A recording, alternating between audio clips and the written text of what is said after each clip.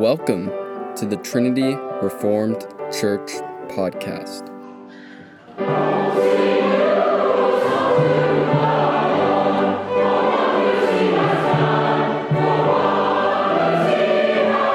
Sermon by Matt Carpenter on November 6th, Lord's Day service.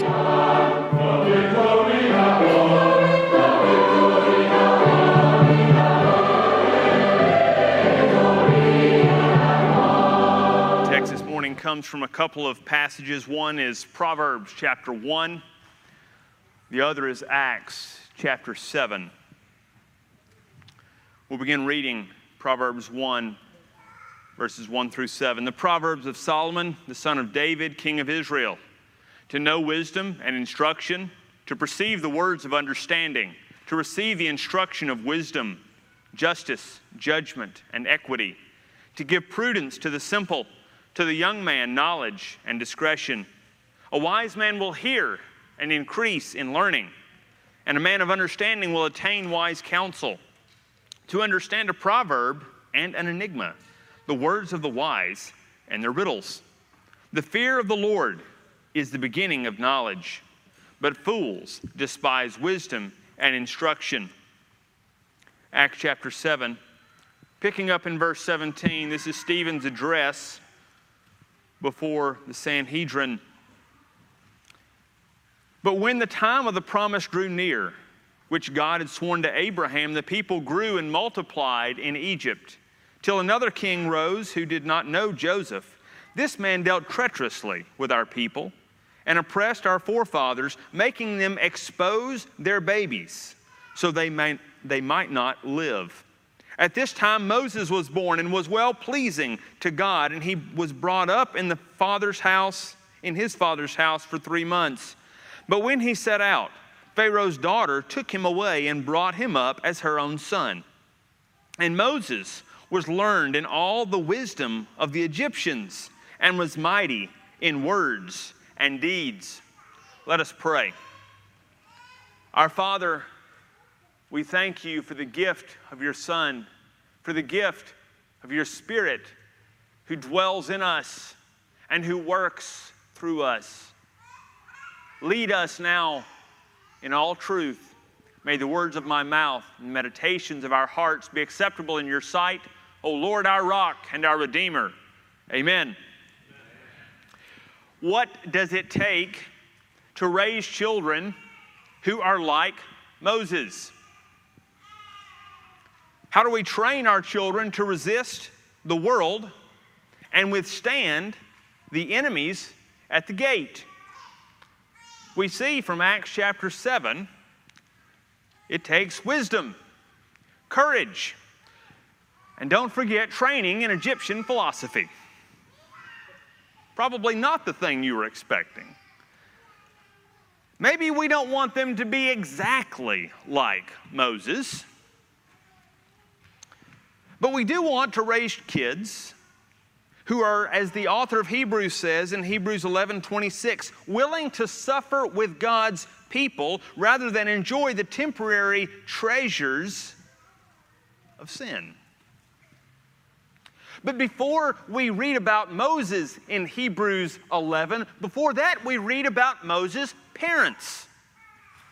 It says that by faith, his parents saw that he was of good, that is, a beautiful child. And they saved him. Part of our calling as parents is to help our children walk in wisdom. As we read in Proverbs 1, Solomon wrote that his son may, quote, know wisdom and instruction, to give subtlety to the simple, and to the young man knowledge and discretion. We live in a cesspool of junk. But I'll tell you this, as bad as we see things around us now, it's actually not a whole lot worse if you were to go back, just say 150 years ago, right after the period of the Civil War. If you were to go back to that time, you would see a pretty corrupt society. in many ways.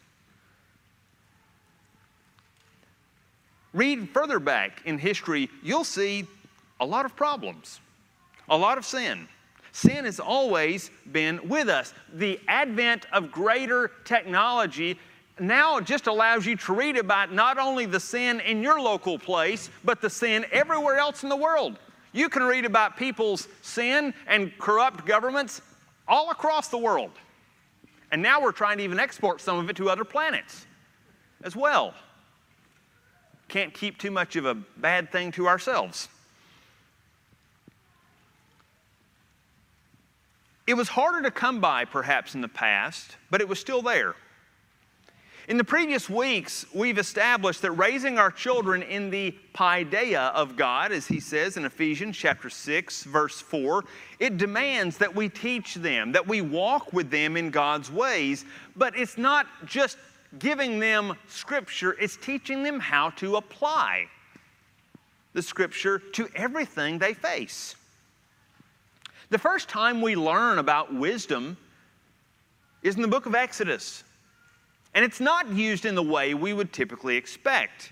Exodus chapter 31 begins this way. It said, "The Lord spake to Moses, saying, See, I have called Bezaleel, the son of Uri, the son of Hur, of the tribe of Judah, and I have filled him with the Spirit of God in wisdom and in understanding, and in knowledge, and in all manner of workmanship, to devise cunning works, to work in gold and silver and in brass and cutting of stones, to set them, and in carving of timber, to work in all manner of workmanship. And behold, I've given with him Aholiab, the son of Ahisamach, of the tribe of Dan. And in the hearts of all that are wise-hearted I have put wisdom, that they may make all that I have commanded thee." In this passage, wisdom is not depicted as mere reasoning ability. It's expanded. It is the habituated practice of skill, intuition, insight, and imagination in a particular area. So wisdom is not just how do you handle this one situation when you're driving down the road and a car is trying to get over and you don't really want to let them over. It's more than that. It's not just knowing the laws. It's how do I apply those laws here? We all need wisdom for our everyday callings, the things that all of us are a part of, whether it's at school or at home, it's in your relationships, kids with your parents or parents with your kids or with your spouses. We need wisdom. We also, not just in our relationships, we need wisdom in ethics. We need wisdom in knowing how to be good stewards. Have any of you ever started a garden and killed everything in it? Okay? There's wisdom out there for that. Often, though, the first time you have a garden, it may not work. And then you figure out, oh, it's actually, I'm supposed to water it every day, not fertilize it every day. Maybe, hopefully you've never done that. Say, a little bit of Miracle-Gro makes it grow a lot. Maybe a lot of Miracle-Gro actually doesn't work that way. So we need wisdom. Natural ability, natural skill in something is not enough. Wisdom comes through practice, through learning how to apply the knowledge you acquire. Have you ever seen a mechanic? And I had one like this years ago. I went to high school with his daughter. The man he had a scholarship to MIT. He lived in a small rural town in Alabama. His dad did not want him to go, and he didn't go. You could drive your car onto his old beat-up mechanic shop, which you wouldn't think was very good. He had at least a 3 to 4 week waiting list, but he could listen to your car for about 10 seconds and usually tell you exactly what was wrong. Now, I'm sure there's other people like that, but this amazed me as a high school student. Well, he didn't start out when he was 6. He didn't walk outside and say, oh, of course, this Toyota needs this thing. No, it was over time. He had to grow in that. He had to learn. That's what we have to do with wisdom in every area of our lives. Paideia demands that we train our children in wisdom as they navigate the swirling waters of the world. But this navigation demands more than head knowledge of Scripture. It is a process of maturity. As with Jesus, who we're told in the book of Luke, grew in wisdom and stature and in favor with God and man. So our calling is to help our children pursue wisdom. We must teach them how to walk in it, how to apply it. Now, many parents think, okay, once the kids get to be teenagers, they're kind of getting interested in some weird stuff. So I know what I'm going to do. I'm going to buy this awesome worldview book. It's about 1,200 pages. It covers every possible situation. I'm going to pick it up and gently toss it on the bed after a little bit of working out to prepare. And so it lands on the bed and it bounces the kid up and you say, here, this will take care of any questions you have. Read it. Report back to me in 10 years. But that's not enough. Now, I know that's hyperbole, and I'm sure we would not do it to that degree, but sometimes that's our thinking. That it's not bad to give our kids books. If it is, I'm in deep sin. An example, and a lot of other areas as well. Great, give them books. Give them things to read, but do not stop there. That's just a tool. We have to go further. We don't prepare our children to contend with their enemies at the gate by giving superficial answers to challenging dilemmas. And they're always growing. There's new dilemmas every day, just like the software you have on your phone will be outdated day after tomorrow. The situations your children will face are very different than what you faced. Now, this does not mean you have to listen to the top 10 pop music songs every week, okay? I would not advise that just for your own soul care. But you need to know what's coming into your home.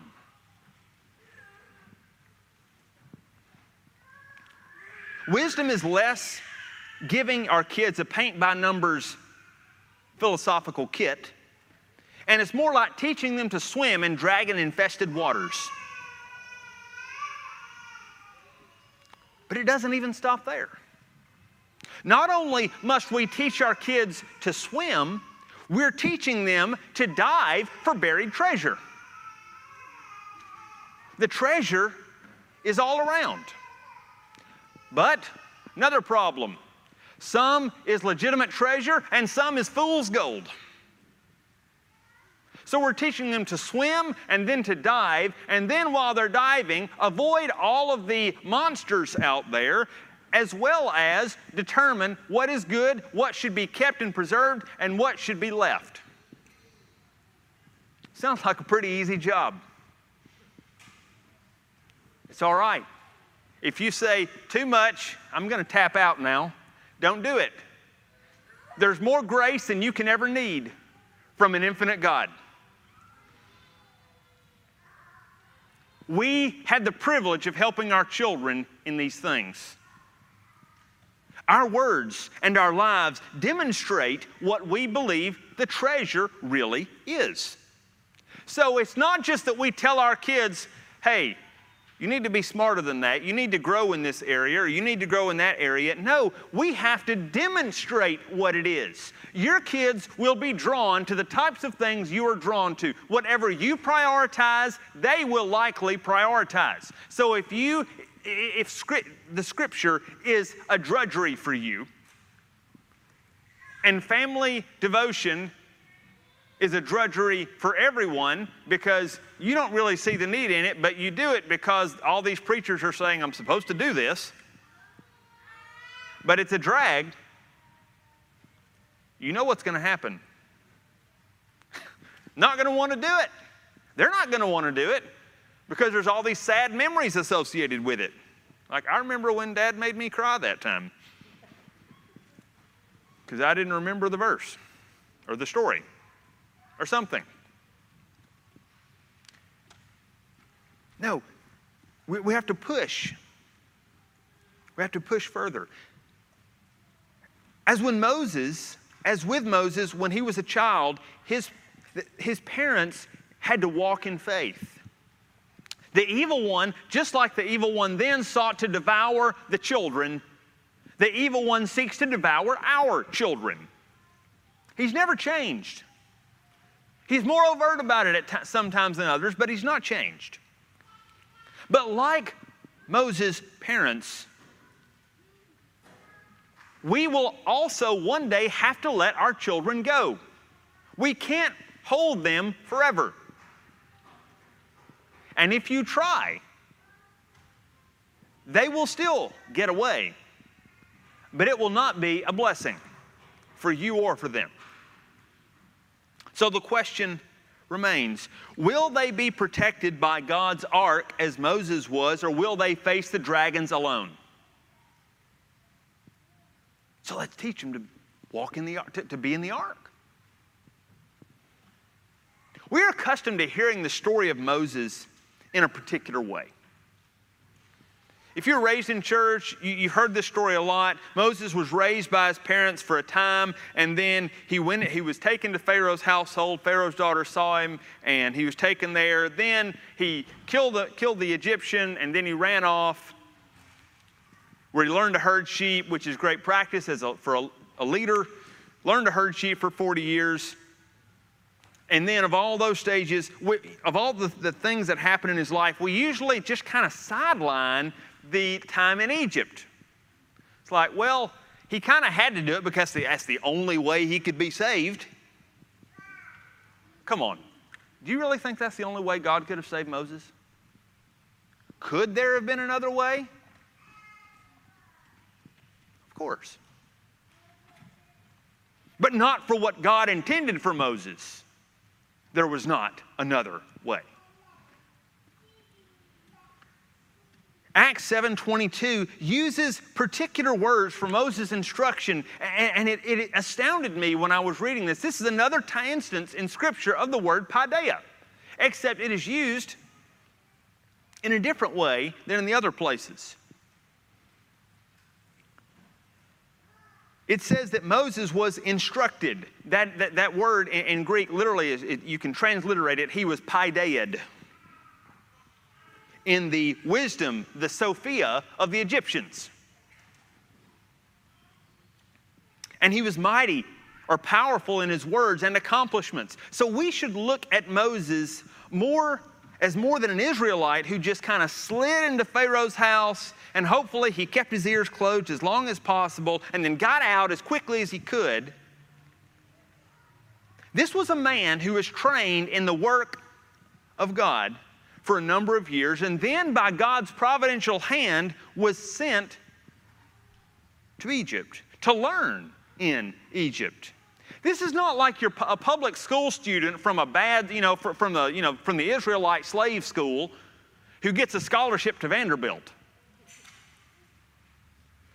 This is the equivalent of a child being adopted from a poor family into, let's say, a child from a poor family is adopted into the most powerful family in the country, and then is sent to a premier private boarding school, to the most elite of the elite, and then who graduates from Harvard and then goes on to Oxford, and then everybody says he comes back and delivers speeches, and his father was a president, his grandfather was a president, and both served 2 terms, and we think he is better than any of them. He has the greatest words. He can move an entire crowd with what he says. And then all of a sudden, under bizarre circumstances, he just disappears. and nobody hears a thing. Only to reappear a generation later with even greater power, but not returning to his old station. Rather, he returns to lead a slave, not exactly insurrection, but that's certainly what it appeared to Pharaoh. But what's really bizarre, this slave revolt was not led by the slaves. It was led by, for the Egyptians, what they perceived to be the very gods themselves. That Egypt saw the plagues of Moses as their own gods turning against them. And Moses' God overturning their gods, turning them around and throwing everything back in their face. This is the story of Moses in Egypt. Could God have raised up a solitary Israelite, someone who had never been in Egypt? I mean, come on. We like pure people, don't we? Now, wouldn't it have been so much better if he'd just come straight out of the wilderness and breathed thunder? But it wouldn't have worked that way. Certainly God could have done any of these things, but that's not how he worked. Instead, he took a man who was taught the best of Egyptian lore, who knew the culture, the history, the literature, the wizardry, the science, and the speech patterns of the Egyptians. He knew the elite of the elite in Egyptian society. He knew where all the skeletons were buried, in some cases literally, and he knew what their weaknesses were. For this monumental task of leading a people out of Egypt, it would take someone not only filled with the wisdom of God, but also filled with the wisdom of Egypt. Now here we have to beware of something called syncretism. You've probably heard of that word before. Syncretism is something that middle class and upper middle class Americans and just Western people love to do. It's taking the cool parts of a bunch of religions and kind of mixing it together and then just taking whatever you like and getting to do it. So think of a New Age person who goes to a somewhat liberal church but also practices Buddhist meditation because it's pretty cool, and does the whole vegan thing because that's what everybody, at my work does, and that's how, and so on. You can just fill the gaps. Christian Smith, sociologist at Notre Dame, calls this moral therapeutic deism. The belief that God really likes me and he wants me to be nice to people. And it applies to most Americans. The majority of Americans believe in God still. But if you try to pin them on what actually God they believe, that's the type of answer you receive. So we like syncretism. And I'm not saying, please do not hear anything condoning syncretism. No, we take all knowledge that is from God, beginning with God's Word, but then we can, as Moses did, take the best of the knowledge that we receive in the world and then use it in the service of the Almighty. It's all His anyway. I mean, if you're talking about treasure, if you find gold in the ground, who made that gold? Not you. God did. If you find wisdom from someone, whether his name is Peter or Plato, not Plato, Plato. Where did it come from? The same God. If it's true wisdom. You have no idea what God intends to do with your children or how He intends to use them. Your son may be like Moses or Daniel, who Daniel was another who was trained in the ways of the Lord, but then trained in all manner of Babylonian philosophy, astrology, magic, and so on, and surpassed the best of the best in Babylon. Or your daughter may be one who is skilled in her work. Someone like Lydia, who we read in the book of Acts. Lydia, she's not just this lady who likes to do a little bit of sewing in her spare time. This woman has wealth. She's running a significant business. She's over a household. And she is walking in prayer. Or Priscilla, who along with her husband Aquila taught one of the most learned men in all of New Testament history next to the Apostle Paul. That would be Apollos. So how do we teach our children to pursue wisdom? Number one, I'm going to give 4 things briefly. Number one, we begin with the fear of the Lord. This is where it has to start. There is no other foundation. There is no other place. We begin with the fear of the Lord. As we read earlier, the fear of the Lord is the beginning of knowledge. This is the common denominator with Moses, with Daniel. You could talk about Paul as well. He was trained in this. They were taught, yes, they were taught opposing religions. They were taught opposing philosophical systems, but from the beginning they knew God's Word. They knew the fear of the Lord. They did fear the Lord. You can see this in the writing of Moses. You can see it in Daniel. It just pours out. We get more personal information at times about Daniel, and you can just tell.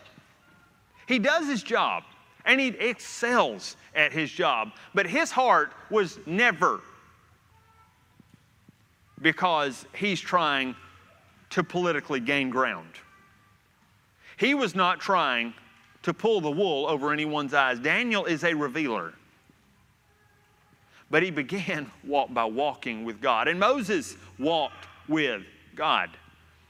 That's what we must teach. We teach our children to fear the Lord, because when you fear Him, then you open yourself up to wisdom. So that's the beginning. Number one, begin with the fear of the Lord. Number two, don't confuse high walls with teaching discernment. Don't confuse high walls with teaching discernment. What do? We see the evil in the world. What do we think? Oh, if I just block out enough stuff, if I go ahead and put this 47th filter on all of my internet devices, and I'm not speaking against filters, okay? Great things. They're gifts. Use them. But don't put your trust in your tools. You can't build walls high enough to keep the world out. You can go live in the middle of the sticks. You could go live in the desert. I tell you what, if you want to see what happens with people who go to the desert, read the life of St. Anthony by Athanasius. Read about what St. Anthony dealt with in the desert. You would think, if I were to go to the desert, not that you want to, but you say, if I went to the desert, I wouldn't have to deal with any of this mess. There is no internet there, at least yet. But you read about what, and again, I'm not telling you to believe every single thing that you read there, but just suffice to say, it was not this time where he wakes up and has sweet communion with the Lord every day, and he prays, I'm so thankful I don't have to deal with the temptations of life anymore. The way he describes wrestling with demonic entities in the desert is something that will, let's just say it would outdo a lot of the literature that's read around this time of year. One day, our children will go into the wine-dark sea of the world. They will either know how to swim, or they'll have to learn the hard way. The hard way is they're just kind of tossed out and you say, boy, I really hope they do okay. No, better to teach them now. Yes, we must protect them. I am not saying do not protect your kids. But protection is something that should gradually be withdrawn. Better to see how your kids will handle things when they are older than just keeping the shield really tight with at least half an inch of room in any direction. And then all of a sudden, okay, you're now 35, so you're free to leave the house. You know how that will work. So do the work now of teaching discernment. Don't pretend that evil doesn't exist. But when we fear the Lord and we are discerning, we are helping our kids. We teach them how to distinguish treasure from fool's gold. So let them wrestle. As we read in a previous week where Paul told Timothy, exercise yourself in piety, in godliness. Number 3, acknowledge that there is treasure in God's world, even among pagans. We should not pretend that something is 100% perfect if it has the term Christian at the beginning. In fact, I would say we've done a lot of damage to the name of Christ by putting Christian in front of a lot of things that I wouldn't want to be associated with. In Genesis, we see the line of Cain developed a lot of things. Some of them should not have been developed. Tower of Babel, really bad idea, as the Lord speaks to that. The Egyptian learning of Moses, though, was not all garbage. It was helpful to him in multiple areas. John Calvin's training in Stoicism, the philosophy of Stoicism, helped him in seeing the transcendence of God. You can see, if you read about it, because that was actually Calvin's first published work. It was a translation of one of the ancient philosophers, one of the ancient Stoic philosophers. I believe it was Seneca. But his training in that gave him insight to the being of God. And look, I'm not saying, go read all the Stoics you can and believe all of it. No, but he was able, with what he knew of God, to discern well. Number 4, give your children the best of outside wisdom. If you begin with the fear of God, if you teach discernment, if you acknowledge that there is treasure in God's world, even among pagans, then you can actually help your kids by showing them what some of this is. All men have some rot in the apples of their wisdom. If we walk with our children through these things, we can, to borrow from Augustine, plunder the Egyptians. But we can plunder them together. We can do this as a household.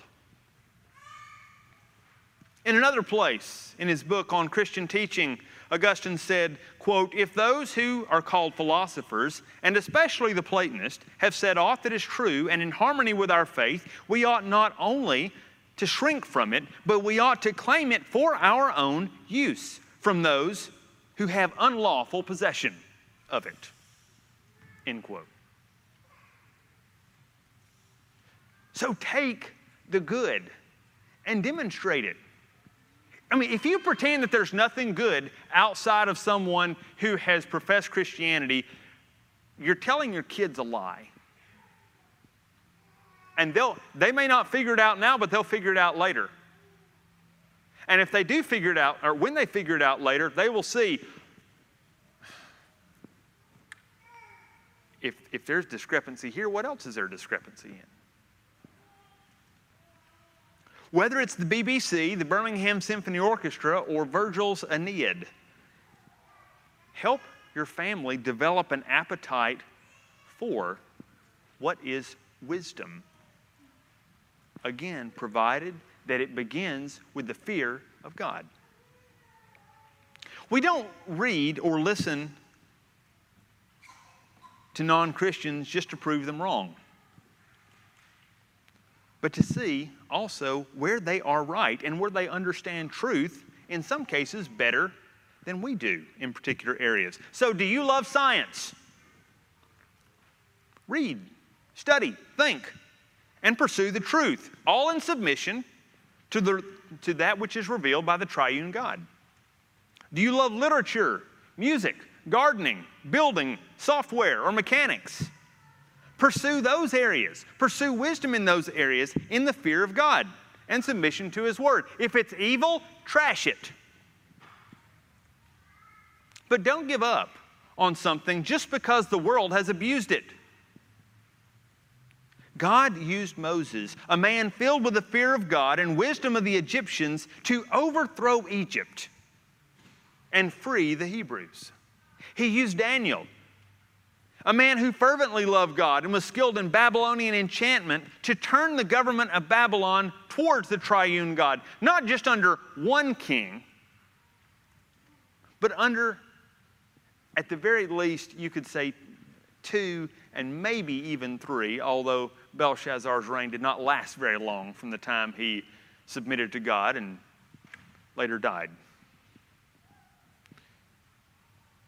You have no idea how He's preparing you and how He's preparing your kids. You get the privilege of helping them, of walking with them in this preparation. So embrace it, delight in it, and together walk in the wisdom of God.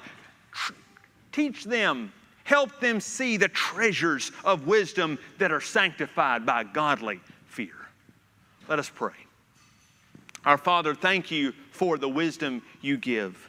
And we pray that You would help us to grow in our discernment and to lead our families in this discernment. Through Christ we pray. Amen. Thanks for listening. If you want to find out more, check out our website at trinityreformedkirk.com. That's trinityreformedkirk.com.